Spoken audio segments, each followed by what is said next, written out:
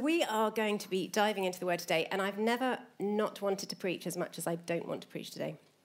I've never been as aware of the potential to be hypocritical as I speak. All will become clear. I will confess all, maybe. Or you will, maybe. So we, as a church, are being invited by the Lord on a journey. That's all of us, me included. This is not you, that the leadership is inviting you on behalf of the Lord on a journey. This is us, as a church family, on a journey. That journey, Tim brilliantly unpacked the beginning of it last week. David is going to brilliantly unpack the next bit next week, and I get a middle bit here. And the sense of what we are believing the Lord is calling us into. Can anyone remember what Tim was speaking about? The clue is in the bubbles. It's bubble for Jesus. Spirit-filled living was the grown-up phrase.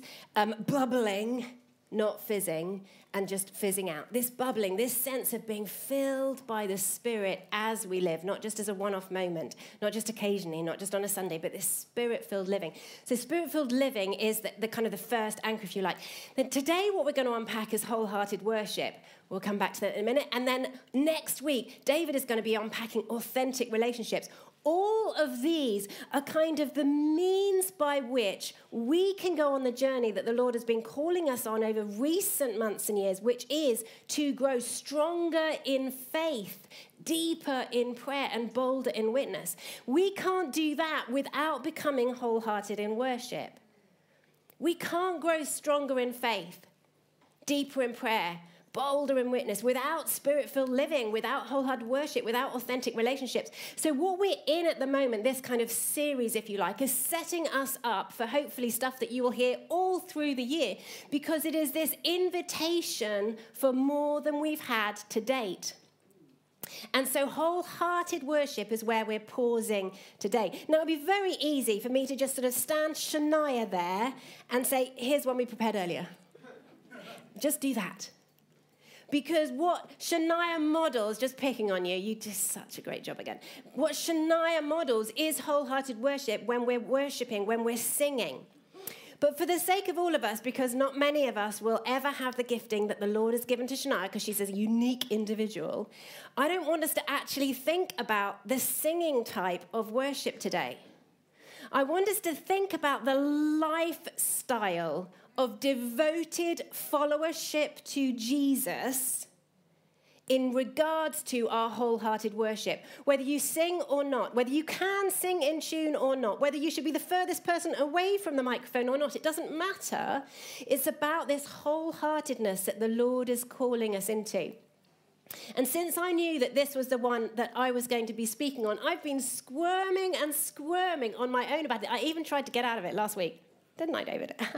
Because as Tim was sharing, I felt he's got some revelation. It would be really good. We could just let him go again and speak on wholehearted worship, because I feel he's got some revelation to carry. It's like, let's Tim do this, because mine is just a bit more uncomfortable, and his sounded great. I want to hear that. And David wouldn't let me. But we tried. We tried. Listen, has anyone, by show of hands, has anyone ever been on Zoom? Okay. Some didn't put their hands up. Is that because you can't put your hands up? I don't mean that as some judgment on your physical ability, but, if you can put your hands up, have you been on Zoom? Oh, you see, some people who didn't put their hands up now can. They suddenly remember, oh, yeah, I can work my arm. At home, you have to use your little emojis for your thumbs up. Have you been on Zoom? I was going to say you are now. You're not now. You're on Facebook or YouTube or something else. I don't know what else you could be on. But anyway, okay, hands up now. If you've ever been on Zoom, like on a laptop or on a computer, and at the same time been on your mobile phone. Oh, no. Okay, we have been, let's be honest, we have been on a Zoom, looking like we're engaged, nodding occasionally, and down here, we've been just doing something else, right? Okay. Have you ever been by show of hands, we're in this together, folks, I need you.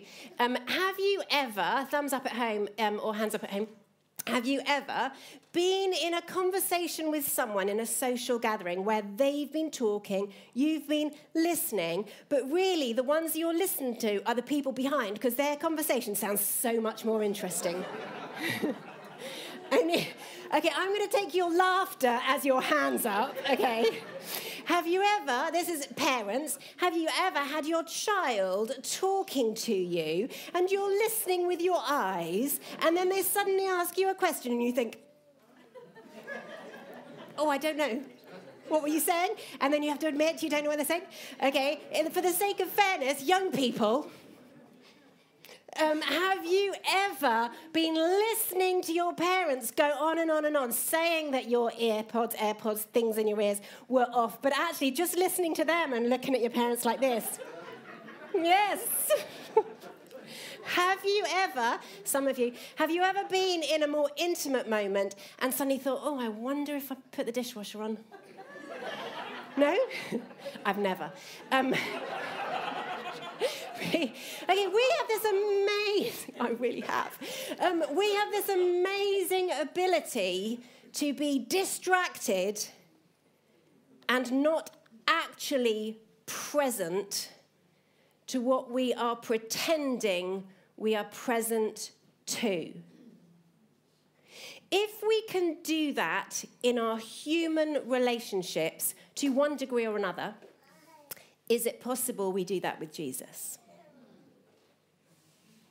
And here's where it starts to get uncomfortable, because we're shortchanging Jesus. When we realize our capacity to shortchange humans, to not be present in the conversation, to not be present in the room, and then we consider the journey that Jesus is asking us on, to be wholehearted in worship. That is wholehearted, fully there, present, engaged. It's not just about how noisy we can get. It's not just about how exuberant and how high our hands can go and how loud we can clap and how much we can cheer. It's about our heart condition. Are we all in?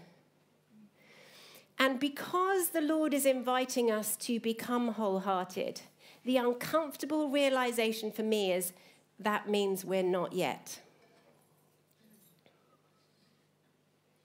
And because he's inviting the whole church on this journey to become wholehearted, that means I'm not yet, and you're not yet, and you're not yet. And that feels really uncomfortable. It feels uncomfortable to say it to myself, let alone to you.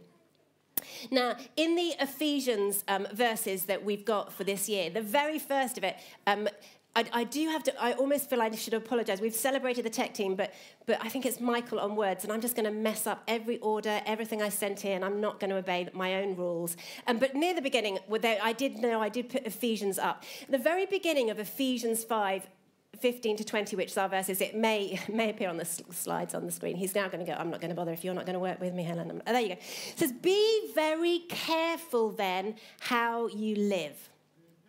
We're just going to stop there. We're just going to stop there. And we're going to be careful to consider how wholehearted are we really? There's a story in the Bible. I don't think I'm going to read it all to you. I've only put one verse on. We'll come to that in a minute. But there's a story in the Bible, and it appears in Matthew, Mark, and Luke. So in other words, all of the three first Gospels, it appears in that. And when a story appears in all of them, you kind of think, okay, we're really meant to listen to this story. There's something in this story for us. But this is a story that I've been super familiar with and arrogantly cocky and thinking, oh, poor dude. Because this is a story about the rich man who came up to Jesus when Jesus was in the crowd, and Jesus was with his disciples. And do you remember how the story goes? He came up and said, good teacher, what must I do to inherit eternal life? And Jesus turns around with love in his eyes and heart and says, why do you call me good? Because only God is good. Now, I believe he says that with a smile because he can see into this man's heart. And you see, this man is not just a rich man. If you read all versions, and you read in every single version and translation that you can get, and if you read in all Gospels, he is a religious leader. He is a God-fearer. He turns up to worship. His lifestyle is after the Lord. And the reason I think Jesus says, why do you call me good? Only God is good, with a smile on his face, is because he can recognize that this man is actually recognizing that Jesus is God. There's a spiritual moment going on here. And Jesus is there, and the man is there, and he's saying, good teacher. It's like, you're calling me good? You're calling me God? And the man's going, what must I do to be saved? Let's this continue conversation go on. We'll go with it. We'll call you God. And Jesus says, what does Jesus say? I think there's some people in the room who know, even without looking at it. Jesus says, what does he need to do? Before that, he says, let's just turn to it. It's not going to come on the screen. Luke 18. And I'll just read this. Why do you call me good? Jesus asked him, verse 19, only God is truly good. But to answer your question, you know the commandments. You must not commit adultery. You must not murder. You must not steal. You must not testify falsely. Honor your father and mother. And to this, the rich man, the religious man is going, job done. I've done all that. I've never committed adultery, he says to Jesus. I've never murdered anyone. I've never stolen anything. I've not given testimony falsely. You might just be. And I've honoured my mum and dad. They're the best. Go, mum and dad. Whoop, whoop. He felt so good about himself. I've done all that, he says. And then Jesus recognises this man's capacity to not be wholehearted. Although this man thought he was wholeheartedly following, he sees the part-heartedness. And the verse, if you read this in the NET, what's that, the New English Translation? When he says about the wholeheartedness, this is what the man says in the NET, and this should come up on the slide because this is the only verse I gave them. I have wholeheartedly obeyed all these laws since my youth. Like forever I've been good. When Jesus heard this, he said to him, one thing you still lack, sell all you have and give the money to the poor, and you will have treasure in heaven. Now, this is the point. I've always sat back, a little bit smug. Don't have much money. I'm all right. I work for 2 charities. Of course I don't have much money.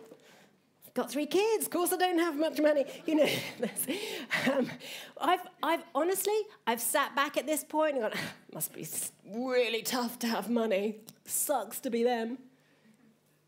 But of course, I forget the majority of the world, just momentarily, that I am on the most rich list, as are we all privileged to be, even if we're struggling to pay our bills. We're privileged enough to have a bill to struggle to pay. But what does money represent? Just momentarily. Because this man was a religious leader. He was trying to do the right thing. He was trying to follow God wholeheartedly. He was a bit like the big brother in the prodigal story, where he was at home slaving away, doing the right thing. He was doing the right thing by the Lord.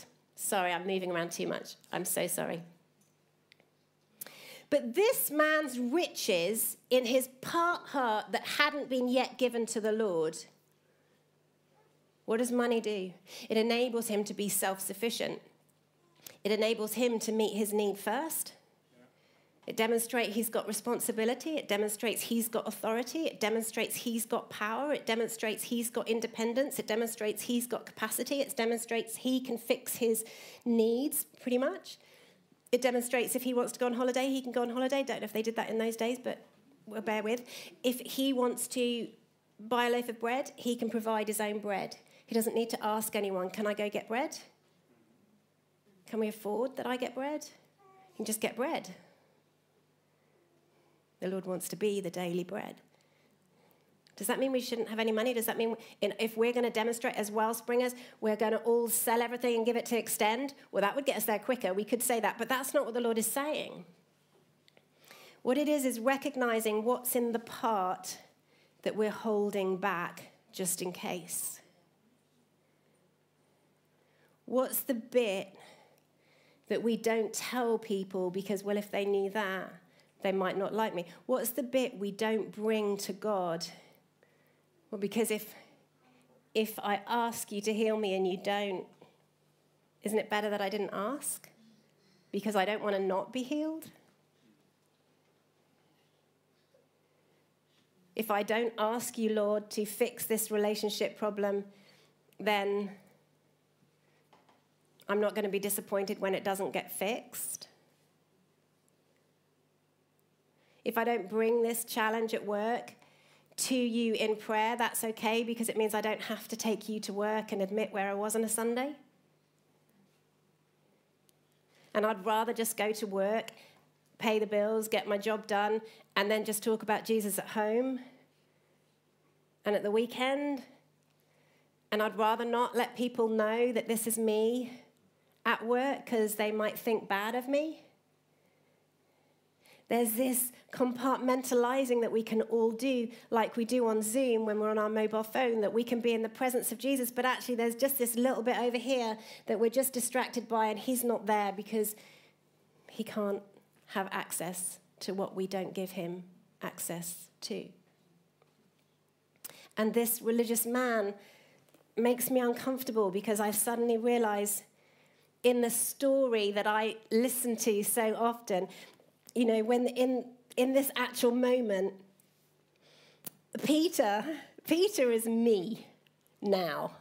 Because Peter's response, because those who heard him said this, then who in the world can be saved? And Peter immediately, we've left our homes to follow you. We're all right. Look at us. And when I've heard this story before, I think that's how my response is. And I've gone, yeah, do you know what? And Jesus goes on, I assure you that everyone who's given up a house or wife or brothers or parents or children for the sake of the kingdom of God will be repaid many times over in this life and will have eternal life in the world to come. And we all go, who do I give my children to? No, I've never thought that. But we have this moment where we sit there smugly and say, yeah, I'm in, boots and all. But are we? Are we? I'm not so sure now. I've not been faking it all these years. I haven't. I've brought the whole, but I think there's been a part that I've not realized is not in. I've held back just in case. Like this religious leader, I held back some money in the bank. Just in case. It's mine. I don't need to ask the Lord about that. He knows. If he wants to have it, he can tell me.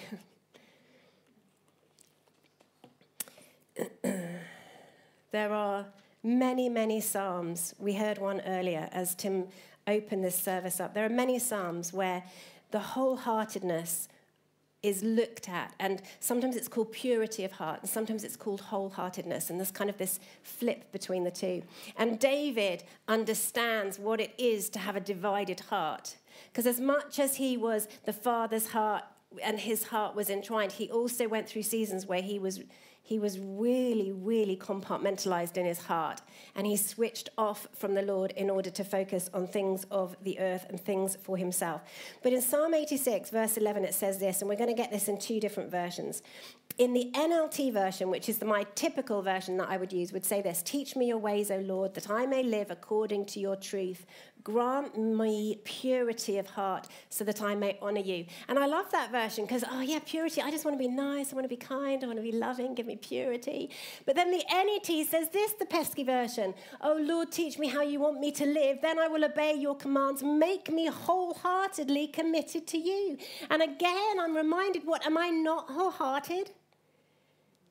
And again, the Lord says, well, I want you to become wholehearted because this is the journey that we're on, that there isn't anything that you're holding back, that you are completely and utterly wholehearted. That the Lord could say anything, do anything, and without second guessing or saying, are you sure, or referring it to another person, just responding to the Lord intimately and passionately and wholeheartedly present, not going on my mobile phone at the same time. James was one of Jesus' brothers. He was a follower of Jesus as well, which if you've had a brother, you know that you might not want to follow them, but you know he did. And he got the opportunity to write to believers. And when he had this opportunity to write to believers, he recognized this tension. Now imagine we're in a lifetime. Okay, so Jesus has not long in many ways been resurrected. Within a lifetime, James is still alive. But within the lifetime of James, the believers, the followers, are already wrestling with the tension of not being wholeheartedly following Jesus. And if you've got your Bibles, this will come up on the screens. In James 4, so I'm going to jump, oh, you're putting it up, I'll read it. because I told them to put it up, but I was then going to not read it all. Okay, I'll read it all because this is the quarrels and the arguments. It is important. It sets the scene. From the beginning of chapter 4, what is causing the quarrels and fights among you? This is James talking to the believers. Don't they come from the evil desires at war within you? You want what you don't have, so you scheme and kill to get it. You are jealous of what others have, but you can't get it, so you fight and wage war to take it away from them. Yet you don't have what you want because you don't ask God for it. And even when you ask, you don't get it because your motives are all wrong. You want only what will give you pleasure. You adulterers. The challenge to the rich man, where he said, but I've not committed adultery. And here, James is referring to the quarrels and the disagreements and the coveting, something that you've not. He's not said about someone else's partner. It's just about things in life, as if that's a form of adultery. Too uncomfortable. Don't you realize that friendship with the world makes you an enemy of God? Not friendship with people. He doesn't say being friends with someone who doesn't know Jesus makes you an enemy of God. No. So don't hear the wrong thing. He said friends with the world. In other words, the culture, the way of thinking, the lifestyle of the world. And this is so hard because it looks so good in the world and it's so colourful and pretty. Don't you realize that friendship with the world makes you an enemy of God? I say it again. If you want to be a friend of the world, you make yourself an enemy of God. What about just on Mondays? Or just maybe Mondays to Fridays, right? We can kind of hang out that way. Or just on student night, or just, not that I go out on student night, or just on, just on Wednesday night, or Tuesday night, it's school May night. Whatever is the thing. Verse 5, what do you think the scriptures mean when they say that the Spirit has placed within us is filled with envy? But he gives us even more grace to stand up against such evil desires. As the scripture says, God opposes the proud but favors the humble. Listen. Verse 7, pay attention. So, humble yourself before God. Resist the devil, and he will flee from you. Come close to God, and God will come close to you. Wash your hands, you sinners. Purify your hearts, for your loyalty is divided between God and the world. I just need to say that verse again. Come close to God, and God will come close to you. Wash your hands, you sinners. Purify your hearts, for your loyalty is divided between God and the world. Let there be tears for what you have done. Let there be sorrow and deep grief. Let there be sadness instead of laughter, and gloom instead of joy. Humble yourself before the Lord, and he will lift you up in honor. If the Lord is calling us as a church family to become wholehearted, it is because right now we have divided loyalty. And because he loves us all so much, this is all of us. This is not the person sitting next to you. I mean, it is. It's not just the person sitting next to you. It's not just the people sitting in this room. It's the person standing on the platform. It's the people standing around. It's the people at home. Sorry, I know I could just be offending you all. And maybe next week there'll be more seats for visitors. This is uncomfortable. And it's meant to be. Because if there's any chance of divided loyalties in our hearts, and the Lord is saying, like he did to that man, this is the way. And as James says, it's just owning our junk. For all of us, it's slightly different. I wonder if the band could come up. For all of us, it will be slightly different.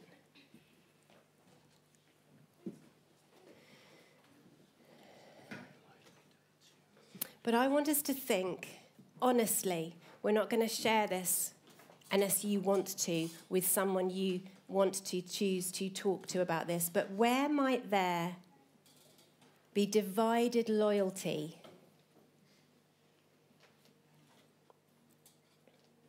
For me, there's been several situations recently where I found myself present in body with people I know and love, and, as part of something I know and love, but not being there completely.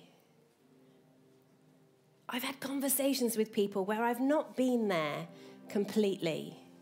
I've had conversations with the Lord where I don't think I've been there completely. At the time, I thought I was, until this pesky sermon title. And then you think, actually, yeah, do you know what? I don't know if I am. 100%. 2021, for me, one of the things that came into my life was panic attacks. I was given some news that were not about me, but about somebody I really, really, really, really, really love. Not Tim. Oh, that makes it sound I really did too many. A fan. I'm not. Oh my gosh! I've just done a terrible confession. No, it's a family member, and what I was told about them caused such deep pain and deep turmoil, and to the point where I had some panic attacks. When I tried to lay down to go to sleep, it was like this. I lost the ability to breathe and just lost the plot. And then, you know, that's happened a few times. I've had a panic attack in the gym. That was weird. Kept going on the whatever it was machine that I never know how to pronounce what it is. It just hurts. You just keep going until you get off and you're done. But when I got off, I had to go sit in the car. It's like, I don't want to belittle anyone who is having a mental health crisis who needs medical help. Get medical help. Arguably, maybe I need to, but what the Lord is showing me, and this is a work in progress, folks, I'm just being really raw. What the Lord is showing me is that's in the part that isn't yet given to the whole. Because if it was in the whole, I would trust him with the outcome, even if the outcome is not what I want the outcome to be. And I would trust him. But right now, there's still that place. You think, well, do you know, I really don't want that outcome, Lord. But do you trust me, Helen? Yeah? Sure? What's in your part? Because this is the journey the Lord is calling us on. So what's in the part that the Lord wants today so that we as a family can move forward wholehearted in our devotion and followership to Jesus, not holding anything back, even the really painful bits. So here's what we're going to do. We're going to sing a song, and a lot of you will know it, but I don't want you to start singing it. I don't want you to get all religious and think, oh, this is what I know we do, we stand. Or if they don't say, do we stand yet? Can we stand yet? You know, that awkward moment. Oh, hands up now. I don't want any religious stuff. All those are good things, by the way, when they help. But I want us to stay quiet and let the band, the musicians, the instrumentalists, the vocalists prophetically bring their gift to sing over us as a people, for us in our own words, in our own way, to do some business with God and ask him, if we dare, what's in the part that's not yet submitted? What's in the part that's not yet given over? And as James said, come close to God and God will come close to you. Wash your hands, you sinners. Purify your hearts, for your loyalty is divided between God and the world. Let there be tears for what you have done. Let there be sorrow and deep grief. Let there be sadness instead of laughter and gloom instead of joy. Humble yourself before the Lord and he will lift you up. You see, the process of pain is to be lifted after. But we can't get there without going through. So Shania and the band are going to lead us by singing over us while we do whatever we need to do. If you need to stand, kneel, cry, whatever, just this is between you and the Lord. And when we feel in the room that the room is responding to what we know the Holy Spirit wants to do, then Shania will in time invite us to stand and sing and join in fully, wholeheartedly, unrestrictedly. But until we sense it, we want to pause in the moment. Is everyone okay with this? Are you all regretting coming to church now? Okay, they're going to start. But just before they do, Holy Spirit, I just want to ask you to help us. with our divided, compartmentalized hearts. Holy Spirit, show us what is the part that is not yet fully handed over, that we've kept back because it's too painful or it hurts too much or we don't trust you enough to do what we want you to do. Holy Spirit, I give you my loved one, who is more yours than mine anyway.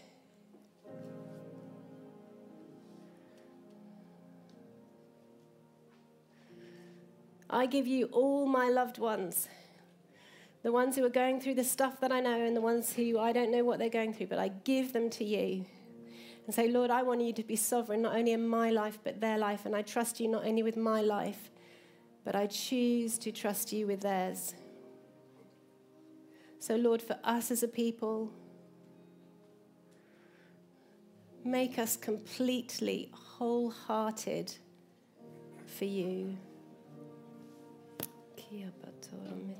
Just where you are, keep praying. The band are going to sing. Kia bato.